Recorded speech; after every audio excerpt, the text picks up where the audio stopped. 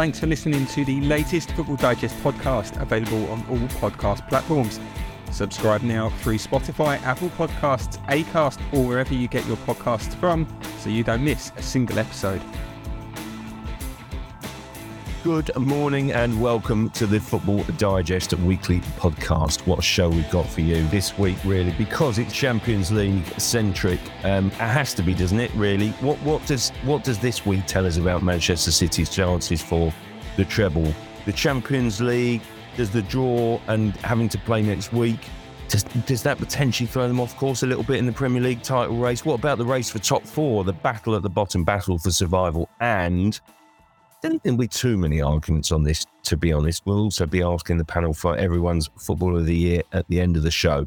So going around the room, I'm joined by Jeremy Cross, Andy Dunn, and Matt Dunn. Double done. Let's start, shall we, with the Champions League review. And Jeremy, what did you make of Manchester City and the draw? Where does that leave them now? Do you feel stronger about City reaching the final than you did before the semi, or less so? I think it takes a brave man to call that game next Wednesday, simply because, while City have the home advantage, obviously, which is great for them, you just know that Real Madrid are so dangerous on the break, as they proved in the Bernabeu this week. They were happy just to soak up the pressure. You know, the City dominated the ball for the first half an hour. It was incredible, really, to see a team like Real Madrid have so little possession in their own stadium in the semi-final of the European Cup. But then they took the lead out of nowhere, really, with, through Vinicius' sensational goal. And you just thought it was just classic Madrid. That's how they play. And, last season they produced some amazing comebacks to get to the final and win it. They're a different kind of team this year. They played slightly different. There's a bit more controlled, a bit more calmness about them. And, they're not in La Liga, the title race. They put all their eggs in this basket. This is the competition they're obsessed with winning. And I think it'd be foolish to think that City are just going to go through next week. I really would. I hope they do. They should do, because they're the better team. Last year they were the better team as well over two legs. They probably outplayed Real Madrid, but they didn't get to the final. So, it'll be a thumping game next week. It was a great game again.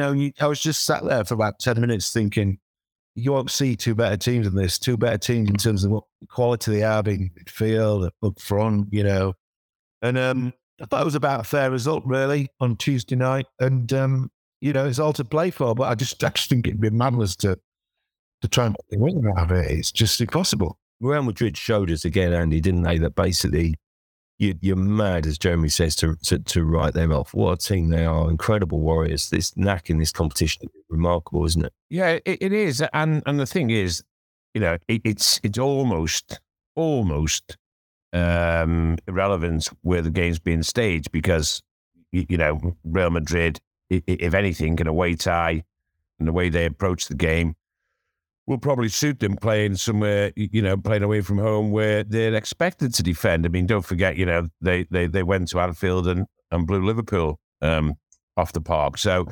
there's every chance they could do the same thing. So I genuinely think, it's a 50-50 call. I genuinely think it's, as Thibaut Courtois said, as Pep Guardiola said, it is essentially, a cup final, albeit on City territory. But again, I don't think that'll make any significant difference. I think what might make a difference is whether, I think Pep, I wouldn't say he escaped criticism. I'd say he escaped a bit of scrutiny for the way he eventually approached that game on Tuesday night.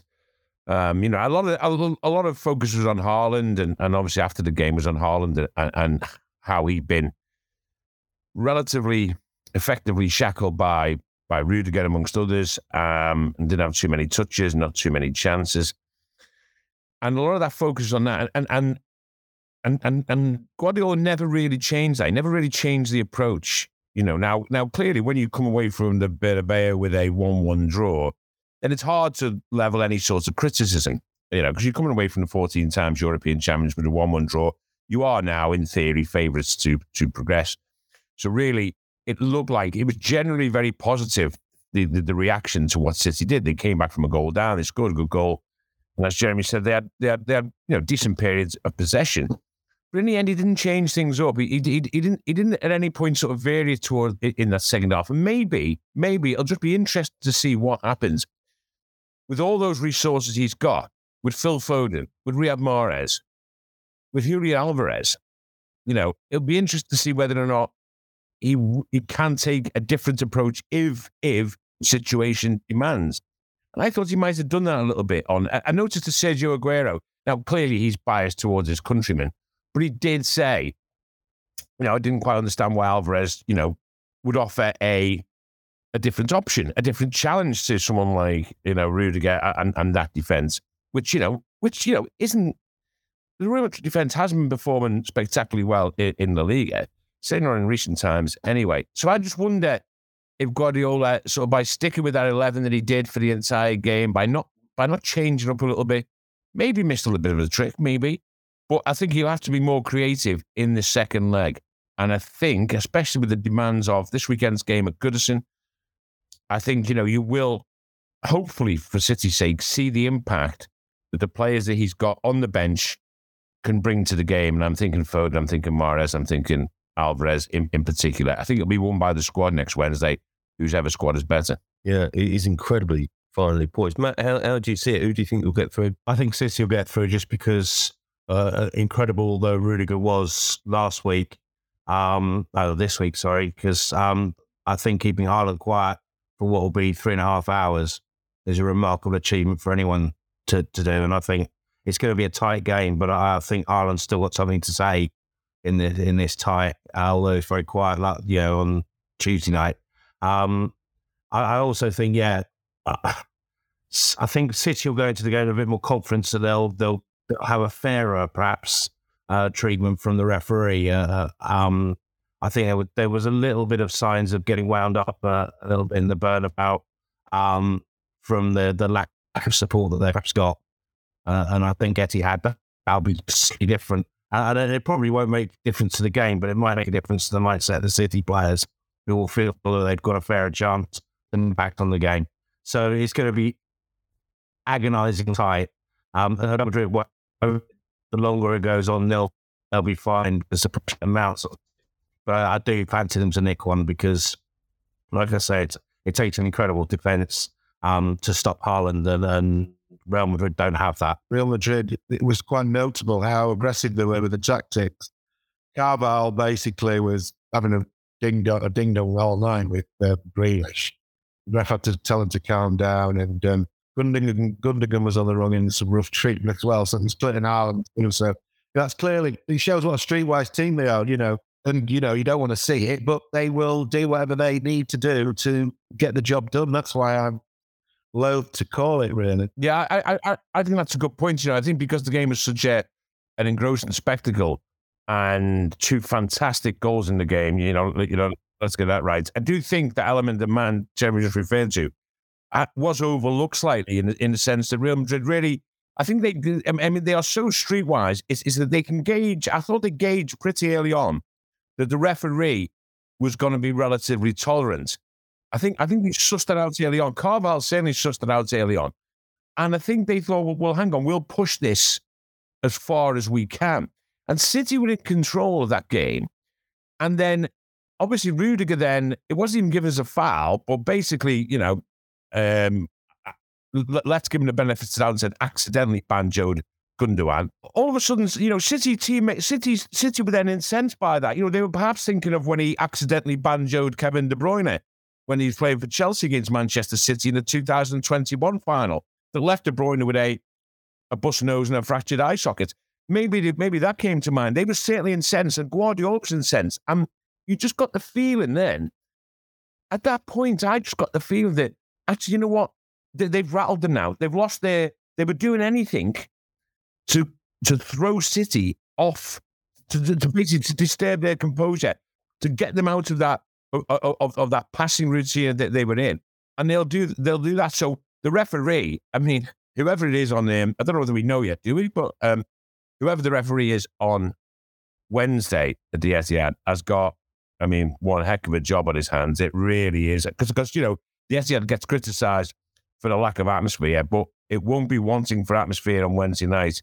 I think we can be sure of that. I wonder, it was such a tight game, wasn't it? And basically, so much to for next Wednesday at the Etihad. Does it have an impact on Manchester City and Manchester City's focus this weekend? They go to Everton and basically Arsenal then play after, don't they, against Brighton? Will it have a focus, Matt, do you think, on potential outcomes on the title race? Will it have could this be the weekend when, if we were talking about whether City's resolve and focus will be tested, is this the weekend? I think this is a weekend it's going to be a tricky one because they are so wrapped up in this tie that if focus is going to slip, it's going to slip, this weekend. But especially as Everton couldn't be in better shape after their last performance. That said, it's going to be an easy one with hindsight. If they do slip up, then we'll all say, oh, it's because of the Real Madrid game. But there again, they've slipped up in the past when they haven't had a Real Madrid game. It's so hard to tell. All I do know is that Guardiola spent the last 5 years trying to coach into his side the mentality that you play Wednesday, you play Saturday, Sunday, you play the next Tuesday, and you perform in all of those games. So it won't be for want of trying to prepare them, and the coaching staff will be on top of it. And I think the players now done this enough times that they can't really use as an excuse because, that is just the way of things. That's the way the fixture list falls. And they'll get on with it. I think there'll be too much for Everton. But and it helps that it's, that they've, that they are playing an Everton side who might feel that they've got their 3 points out of these two fixtures as well. So, I don't know if it'll be the toughest test for them as much as Everton, perform so well on Monday. In an ideal world, he would love to rest De Bruyne, would love to rest Rodri, even Haaland, give him a break. Well, I think what I'd be hoping for is that the 2 or 3 goals up in an hour, he can make some changes then. But I think, City are on such a roll with the results in the last couple of months. They're just playing on adrenaline now, these players. It's just in such a groove, they're just so focused on what they need to do. I think they're actually Fergie said it, didn't he, back in 99 when the trouble players actually thrived on the challenge of it. You see a similar thing happening at City now. Listen, I did watch the game last night. I don't know who else caught it, but it was fantastic, entertainment, wasn't it? I mean, what a start, by the way. And you I felt a bit sorry for Bukayo Tomori because they did such a big feature on him before the game, which would be nice. He's such an eloquent, well-spoken, kind of deep-thinking, terrific player, and they build him up, and then not always him, I should add, but basically Milan's defence just fell apart to Inter. I mean, it was just astonishing the way they were taken apart in that first half. Could have been more, frankly. But then, guys, how do you see that one now? I mean, surely Inter will make the final, won't they? Yeah, I mean, it's by far the better side. I mean, I thought Milan, to see them, they didn't look like or perform like a team, a last 4 Champions League semi-final team. Listen, it was a good game last night. I enjoyed it. Particularly enjoyed the opening stages of it. I thought Inter were brilliant. I thought Dzeko's finish just reminded me. It reminded me. I've always thought that Dzeko's one of the most underrated strikers. How old is he now? 37. One of the most underrated strikers over the last decade and a half. I don't think it's funny. There's a good stat about Haaland's goals, about how many of them have been one touch. I don't think I've seen a better one-touch finisher than Edin Dzeko, and his volley last night, I thought, was just typical of that. And I thought Inter were good. And obviously could have put it way beyond doubt had the controversial VAR decision not gone against them. I didn't think it was a penalty, did you? I thought it was a penalty, yeah, I did. But I was really happy that it was overturned because he made so much out of it. I actually think it was a penalty. I do. I think it was a penalty. I think there was contact. He certainly impeded him, I thought, but just because he made such a ridiculous dive, arms flailing in the air, I just thought, well, that's funny that it's been overturned because it serves you right for being so theatrical. So I thought that was good. But listen, in the answer, I think people are being a bit condescending towards not just Inter and Milan. I think they're also being condescending towards Italian football and towards Serie A when it's just assumed that, the winner of Wednesday night's game at the Etihad is the winner of the Champions League. I really do. I think Inter showed enough last night to remind us, as if anyone with any sense needed reminding, that it's going to be a hugely competitive game, whether it be Inter or Milan versus Manchester City or Real Madrid. I do think you saw enough in that game last night to think it's still going to be one heck of a challenge for whether it's Real or City if they play, as I would expect them to, Inter. Interesting. I actually think, I just think it would be such a one-sided final, but there you go. Well, you're the exact person I'm on the bar, aren't you? Me too. There's three of us here, all think the same. I mean, Italian clubs are have been, in terms of teams through to the last four of European competition, they're the most successful this season. I just think it's this glib dismissal of Italian football is I don't know. We'll see. Literally couldn't even qualify for the World Cup. They're not all Italian players, mate, in the teams, aren't they, to be fair? My issue with the Italian teams at the moment is I think even they would say, look, at the moment, because we're so cash-strapped and we're struggling, I mean, Napoli bucks the trend. They've been sensational, but obviously AC Milan knocked them out. But basically, I thought last night was a terrific game because it was a head-to-head against two Italian teams. It was incredibly close and it was a real fantastic game. AC Milan edged through against Spurs and a really poor Spurs side over the course of the past. And Spurs should have won that game. And frankly, AC Milan pulled off a miracle when they won the Serie A title. It's a tribute to the players and to the manager to pull them together. And the squad basically rounded up of rejects and cheap buys, and they raid the younger English market as well. And they do it brilliantly.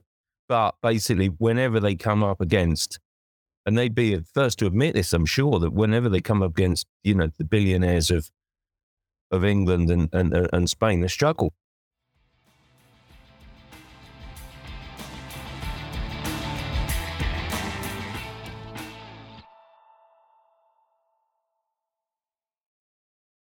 I tell you what, the race for the top four, I think is absolutely fascinating now, because I tell you what, there's a few Man United fans who were getting twitchy even before this weekend, and if they weren't, then they will be now, because what does Matt, you were there at West Ham, what does that defeat at the London Stadium do for Manchester United? What does it do indeed for David De Gea, do you think?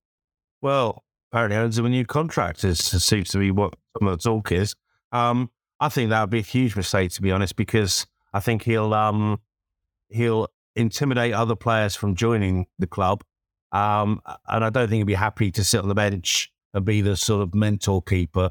So yeah, I think probably after throwing that one in, like he did against West Ham, the sooner he's out, they've got an opportunity to have a fresh start, basically. So I don't think that's a particularly good move. And you're sort of left with the fact that if United were to drop out, Ten Hag, who's been the most wonderful manager all season, suddenly he's playing fairly ordinary football with Marcus Rashford on the end of it. Counter-attacking against teams like Brighton, because I was at both those games, so perhaps I'm an unlucky mascot for them. But I saw nothing in either of those two games that made me think, this is a United team on the cusp of something great again. And I think perhaps the reality is hitting through. You've got Rashford there scoring goals at the top of the tree, just off the top of the tree. But then when you've got Weghorst next, so I know that's only a temporary thing. They really need to address that situation drastically over the summer. But there wasn't a lot. Luke Shaw looks, off his game as a centre-back, and if he's keeping Maguire out of the team, then that doesn't look particularly strong. Fernandes seems to have gone off the boil. It's really bad timing with a run-in, and like you say, a few jitters, and they could throw away a position that they should have tied up weeks ago. De Gea's not had the protection of Varane and Martinez lately. Those two are essentially now Ten Hag's first choice centre-back pairing. So, when they take those two players out of that defence, and De Gea looks even more vulnerable than he would do anyway. So I agree with Matt. I think it's an absolute golden opportunity this for United to say, you know what, thanks, mate, you've had 12 or 13 great years of service. But, you're 30, I think he's going to be 34 in November. There's a chance for them to target a new goalkeeper that they can either a young goalkeeper or who was already established but he's younger, under 30, and go from there. Because I think if United want to challenge for the Premier League, Champions League, which is their benchmark, the De Gea's footwork, let alone his mistakes, his footwork's nowhere near good enough. He doesn't even, when you compare him to Ederson or Alisson at Liverpool, there's just no comparison, really. And these top teams, you need a goalkeeper with great feet, and he didn't have great feet. Great hands either. No, I mean, I do think it is so noticeable. I mean, Ten Hag clearly wants to play out and build from the back, and De Gea is just not that goalkeeper, is he, Andy? I mean, it's just bizarre. No, he's not. And I agree with Matt and Jeremy 100% on De Gea. It just seems a chance to it just seems that you're not, for want of a better phrase, you're not moving with the times by keeping with De Gea. Listen, I think I think for the way he saved Manchester United, for how long he saved Manchester United, for the things he's done for them, then, I think he deserves to go on his own terms. And I think he should realise that. As Matt says, he's too young to be a mentor for a start off. He is. And I know he's only early 30s, but I know he's early 30s, but that is still relatively young in goalkeeping terms. He won't want to be a mentor. That's the idea. I think that idea is nonsense. But interestingly enough, I think another aspect to will United, and again, I know a lot of people will think that actually the takeover situation won't affect United, etc., etc. It shouldn't do. But, will they be thinking, well, hang on a minute, and bear in mind, the David De Gea, and again, it is probably a lot down to the likes of Varane and Martinez, but he has got the most clean sheets of any goalkeeper this season. 15 clean sheets, 2 more than the second place goalkeeper, which I think is Alisson. He has got Manchester United's appearance record. He has Peter Schmeichel's overall record of clean sheets. The guy has been a good goalkeeper.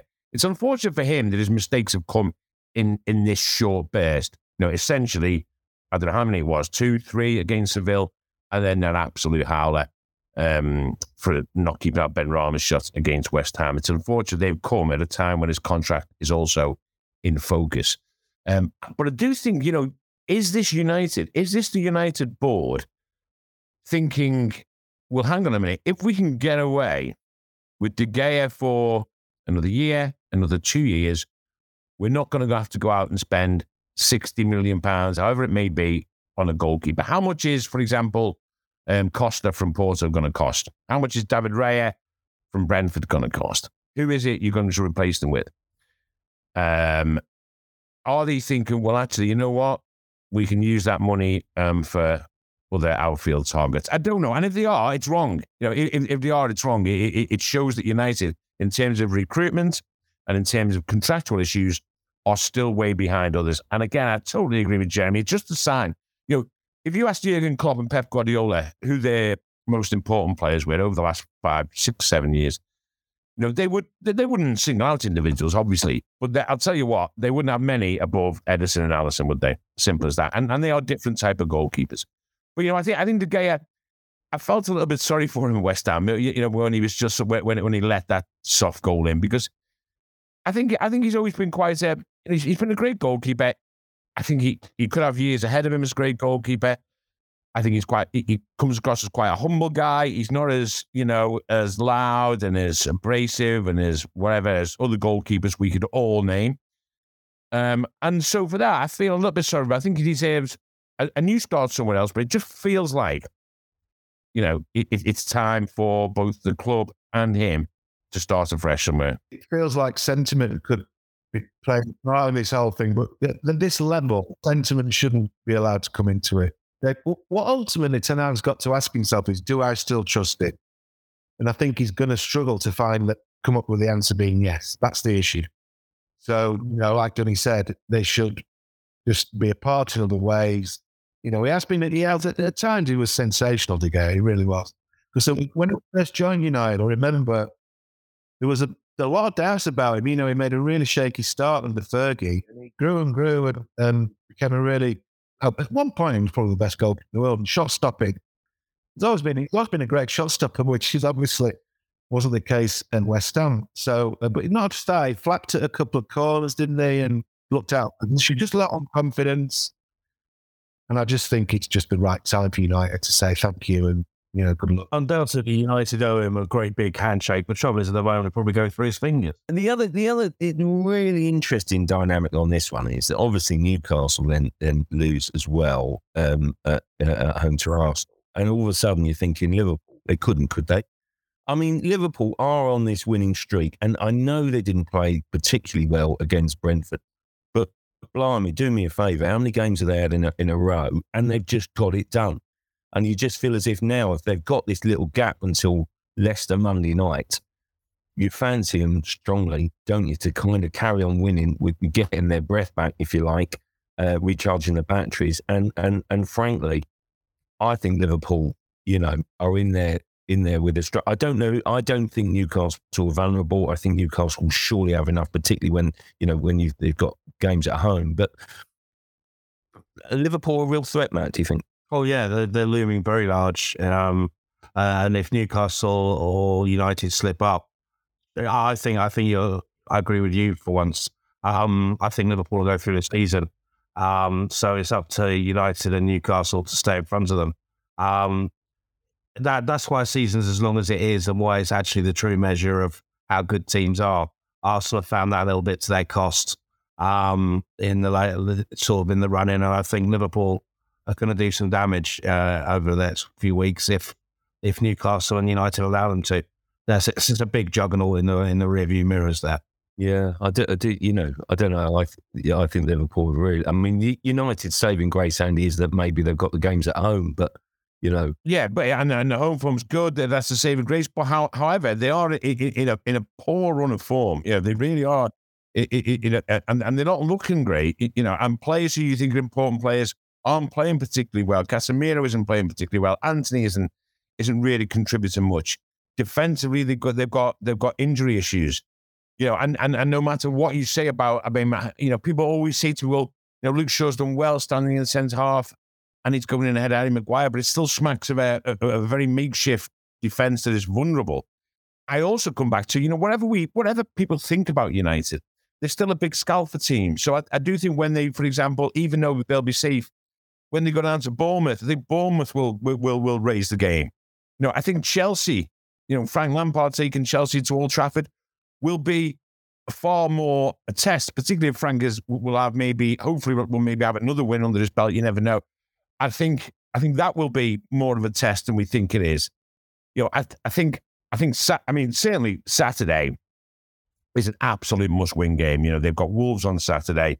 It really is a must-win game for them. But listen, I think that's going to their last. I think Liverpool win all their games. I think Liverpool win all their games, which means the pressure's on. I can see it going down to the very last day. I really can. You smell blood. They've won 6 on the spin, and they've got Leicester, Villa, and Southampton left to play. I reckon they'll get 9 more points. I'll cut them 71. That means United will have to get 9 more points from their 4 games because the goal difference is so inferior. Got a goal difference of +8, Man United. They're late in the table. It's astonishing, isn't it?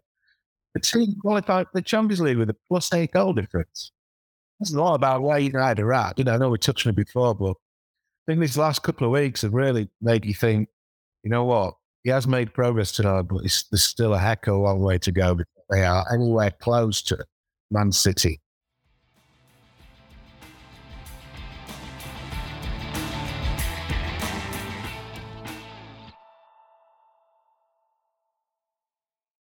Liverpool's next opponent's Leicester. And Leicester and Leeds are, I don't know, looking very vulnerable. That's a big result for Forest on Monday night, wasn't it, really? And, leaves Southampton, all but doomed, frankly, doesn't it? I must say, I'll be sorry to see Southampton go because I just think they try and do things a bit differently, and basically it's a good setup there. And I think actually probably brings into sharp focus that actually Hasenhüttl wasn't so bad after all, to be honest. But I think that Tellez have actually done a decent job. It'll be interesting to see what they do next with him. But Leicester and Leeds an absolute mega club, with Big Sam. Leicester, champions in 2016, they could both go. And and where do you start? Well, I mean, let's start with Leeds, shall we? Because they've got this very enticing game with obviously with Newcastle, and Big Sam will be fired up for that, won't he? But I mean, there's a Big Sam Defence Society and Matt Dunn here. But did you see enough there, Matt, from the City defeat that gives you sort of kind of belief that he can keep Leeds up? I had to turn the volume down because of all the effing and jeffing from him from the touchlines. I mean, it was Big Sam back being Big Sam, wasn't it? I don't know if City's going to be the measure of what he can achieve there, because they were. I mean, I think 2-1 probably flattered them, but at least it gave them a bit of heart. And if that helps, and there's some carry forward from that, and he's got something he can point to take into these games to come, then perhaps it'll help him. It's really hard because the one thing is because Lee's big problem at the moment is they're leaking goals. That's something he can help sort out, the same as Roy Hodgson does when he goes into teams. He'll get them organised. They might nick a point or two. It's hard to see them nicking 3 points ever because they're not scoring many either. But I think, I mean, there's something there for him, I think. It's going to be a battle right to the end, and I think Forest's result doesn't help anyone because I think they were, both Leeds and Leicester were banking perhaps on Forest being one of the ones to finish below them, and that's thrown it wide open again. So it's going to be a battle. All I know is from knowing Allardyce for so many years is that he'll find any trick or whatever that he can do and throw that at the job to try and keep them up.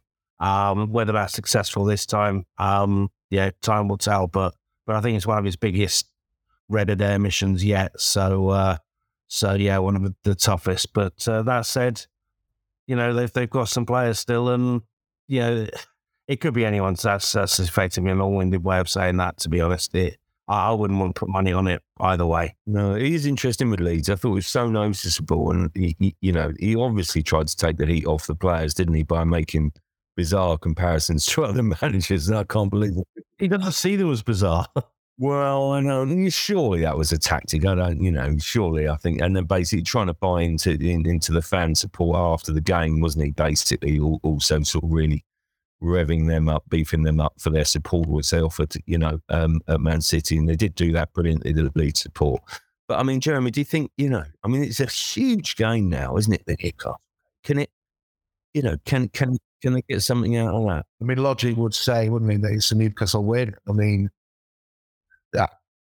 they played Leicester actually a couple of weeks ago, and I went to do it. And Bamford, if you remember, missed a chance right at the end to win it for Leeds. And I thought, I left the ground thinking, you know what, that really might be their moment of their season. That might really cost them, because you just look to the fixtures they had coming up, and you can't see where they're going to get another point. They huffed and puffed at Man City last week, and they were more obviously resolute at the back. Don't forget, City missed a penalty, and Newcastle, they scored a lot of goals. So, like Matt said, the issue is they can't defend they don't defend well enough to give themselves a chance of winning a game. So, and I think he's I'm nothing against Sam at all, but I just think it's absolutely bonkers to change your manager with 4 games left of the season. I really do. I just think it's crazy. And, he can try it once, but you can't expect someone to come in and save you in 4 games.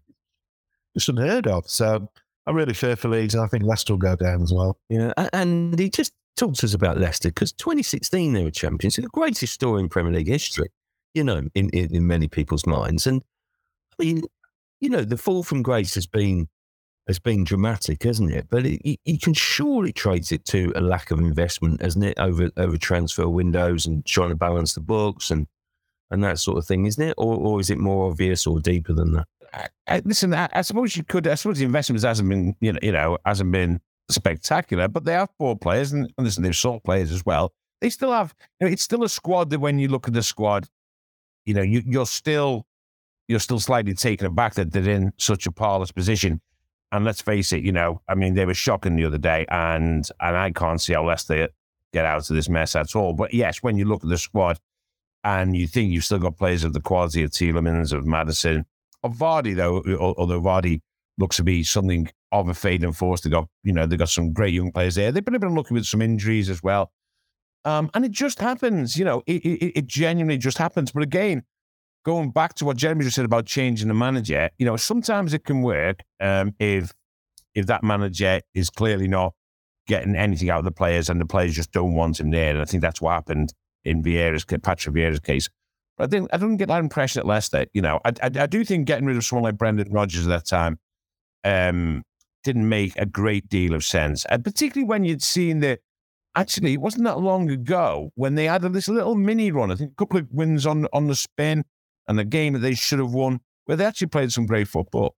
And they were capable of playing some great football. They still are. But again, defensively, they've just had an absolute shocker in certain games. I also get the impression sometimes as well, I don't know and I'm not saying this has been the case with some of their higher profile players, but you suspect it may have been that when it gets to this stage of the season, and I think this might be the case with Southampton, and I guess it might be human nature, is that there are probably certain players at Leicester who know that Leicester City, even if they go down, those players won't be going down. I think there's a couple of players in Southampton know if Southampton go down, which they will, they won't be going down, if you get my meaning. So I think, I'm not questioning their motivation, but subconsciously, James Maddison, for example, knows he's not playing championship football next season. Really, doesn't he? Tielemans knows Tielemans knows the same thing. James Ward-Prowse probably knows the same thing, Southampton. And I do think that can have an effect on the collective effort. But listen, they've simply, it can happen. The teams go off form, the players, form falls off, the recruitment isn't right. And that's what's happened to Leicester. There's certainly, don't forget, we can't say it was such a huge, on the one hand, we can't say, isn't it an unbelievable, the shock of the fluke, not the fluke, but the shock of the century that they win the Premier League, and then say we expect them to stay there. We don't. The season before they won the Premier League, won the Premier League, they almost went down. They were only kept up by Nigel Pearson in the last few games of that previous season. So that, in a way, was probably more indicative of their general level than winning the title was in that, and this, I hate using the word, but rather freakish season. So I think Leicester will go. Just quickly, I think Leeds will, and I think the thing with what happened with Leeds was that, and what was unfortunate for Allardyce, was that anything other results. Everton winning 5-1 at Brighton was an absolute. I mean, that is a mortal blow to Leeds United. The Forest win, big blow. Also, the fact that then Liverpool are closing the gap on Man United and Newcastle. Newcastle getting beat by Arsenal. Schultz last weekend means that Newcastle, there's still quite a significant element of jeopardy for Newcastle. They need to go to Leeds to win. I think they've got Leicester after that, haven't they, as well, Newcastle, if I'm not mistaken. So Newcastle are highly motivated, even more motivated than they were. And of course, the results that went around, Everton have got, obviously, City at home, and I actually fancy them to get something on Sunday. And then they've got Wolves and Bournemouth. I think all of a sudden, huge momentum with Everton. Everton need one more point, don't they, basically? Yeah, probably, yeah. And don't forget, Jeremy, remember last week, and it was totally correct, we had the discussion where, Leeds could stay up without winning the game. Sam could earn his £1 million, his £2 million, his £2.5 million, whatever it might be, without winning the game. That's not the case anymore. Nam's got to go out and find a way to win football matches in these last 3 games. The argument might be that he's better suited to actually making sure they don't lose football matches rather than go out and find a way to beat Newcastle. To go back to Leicester, I think that one of their big problems the last few weeks has been not a Johnny Evans. He's been injured since March. His experience and quality at the back has been probably killed him on it. But when you think about how many players they've sold Leicester over the years for big money, and they're not reinvested that money into other players, so you get what you You get your comeuppance eventually, don't you, the Premier League? You're right. It's the defence, isn't it? I mean, the goalkeeper was a big call, wasn't it, from Brett Rodgers, because I did feel as if, Schmeichel was a big sale, wasn't it? And basically in terms of, the that he had, and, sort of he's probably on a big contract, and they're sort of kind of looking to change that. But to replace him with Darren Waters, obviously then lost his place to Iverson, but it was a big call. But, defensively, it's just not been good enough. And when basically the other one, the player you throw in the mix, I love this player, is Harvey Barnes. Really good player. How they're in this, when you consider the kind of, everyone by the defence, it shouldn't be going down. But then basically, I had this discussion with someone the other day saying, has Dean Smith been a good appointment? And basically I'm not sure. We'll only know at the end of the season. But my general perception is probably hasn't done enough. But then basically, if he can somehow get another win, then it might be enough. Not been a season for interim managers, has it? He really hasn't. I tell you what, Dean Smith. He actually, if you analysed over the course of the piece, the results haven't been too bad. It's just that basically they've picked up results when others have, and it hasn't swung dramatically enough for them.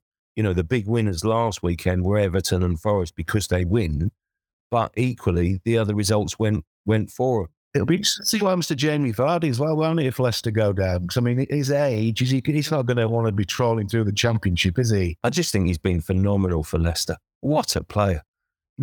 That game at Leeds, when he, it was just Jamie Vardy, wasn't it? Copyright Jamie Vardy, upset the Leeds support, celebrates in front of them, and basically absolutely loves it. It's been one of the great stories, isn't it? Basically, just from, rags to riches sensation. If I may give you a lead into the next section, a former Footballer of the Year, Jamie Vardy. Well, thank you very much indeed, Alan Partridge. What a lovely link. But yes, so indeed. So we do announce the Football Writers Association, our Footballer of the Year tomorrow.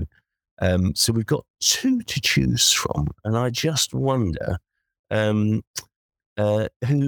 you choose from. I'll be perfectly honest. Shall I go first and completely be open and reveal my votes? And I'm sure I probably is very obvious, but Erling Haaland. I'm not sure that you can break so many records and then not be an absolute, runaway winner. Of course, he deserves it for Manchester City. What a game changer he's been. And of course, I must say, look, I think the women's vote is a little bit more open, if I'm honest, but I did go for Sam Kerr because I think she's been outstanding. So I wonder if anyone's got anyone different. But please, let's go around the room. Let's start with you, Andy, shall we? Yeah, I mean, I voted and I voted Erling Haaland. I just think it's not between two. It's between you. We'll always have there'll be some unusual votes. Mark my words. When you go through whose votes, there will be some left field votes. And all I would say is Erling Haaland, absolutely no doubt for me. I think what's more interesting is if you had to have one of those alternative votes where you had someone who's never going to get it, but and actually up until the game against Everton on Monday, when he had a particularly poor game, strange enough, you couldn't have said, Alexis McAllister for me was one of the players of the season, bringing in the fact that he was so influential in Argentina's World Cup and arguably being one of the best midfielders in the country. That would have been my left field choice, but my obvious choice is Erling Haaland. Under normal circumstances, somebody like Odegaard would have had a chance, wouldn't he, winning it this year? He's been brilliant for Arsenal. But we've just witnessed something so amazing this season, Haaland. I mean, he's gonna set a target that only he probably wants a chance of beating. It's been a privilege to watch him play this season. He's a sensational player. He's still only 20. Yeah, absolutely. Matt? Yeah, I think it's a complete full house. We all knew it was a no-brainer that he was going to do well in the Premier League. He's built for Premier League football. He's exactly what City wanted. But it's the way he's done it as well. Watched him recently against Fulham. And some of his interplay as well as if we're talking about Footballer of the Year rather than Goal Scorer of the Year. He just helps the City team to tick as well. And he's exceeded all expectations. Anyone who has what looks like possibly still being a record-breaking, well, he's broken various records, but that Dixie Dean impossible target of a few years ago now suddenly looks possible again. And that's an incredible achievement in sort of modern football. So, yeah, absolutely no question. Just laughing, Crossy. Remember when we all went to do the Charity Shield at the start of the season? Liverpool beat Man City at Leicester, and Haaland had a bit of a shocker, to be honest. He missed a couple of really good chances, and we're all thinking, not sure it's going to work this. Hey, but fast forward 9 months, really struggling in the city. As Pep reminded you the other day, pal, in that press conference. Yeah, true. Yeah, no, it's been a hell of a ride. I just think Haaland is phenomenal, isn't he? Really, I never thought that anyone would break Clive Allen's 49 goal record in the modern era, if you like, just because it was such a freak achievement then, and now to smash past it is just phenomenal, absolutely phenomenal. Anyway, guys, thanks so much for joining. It's nice to see you all, and thanks so much for watching, and see you same time, same place next week.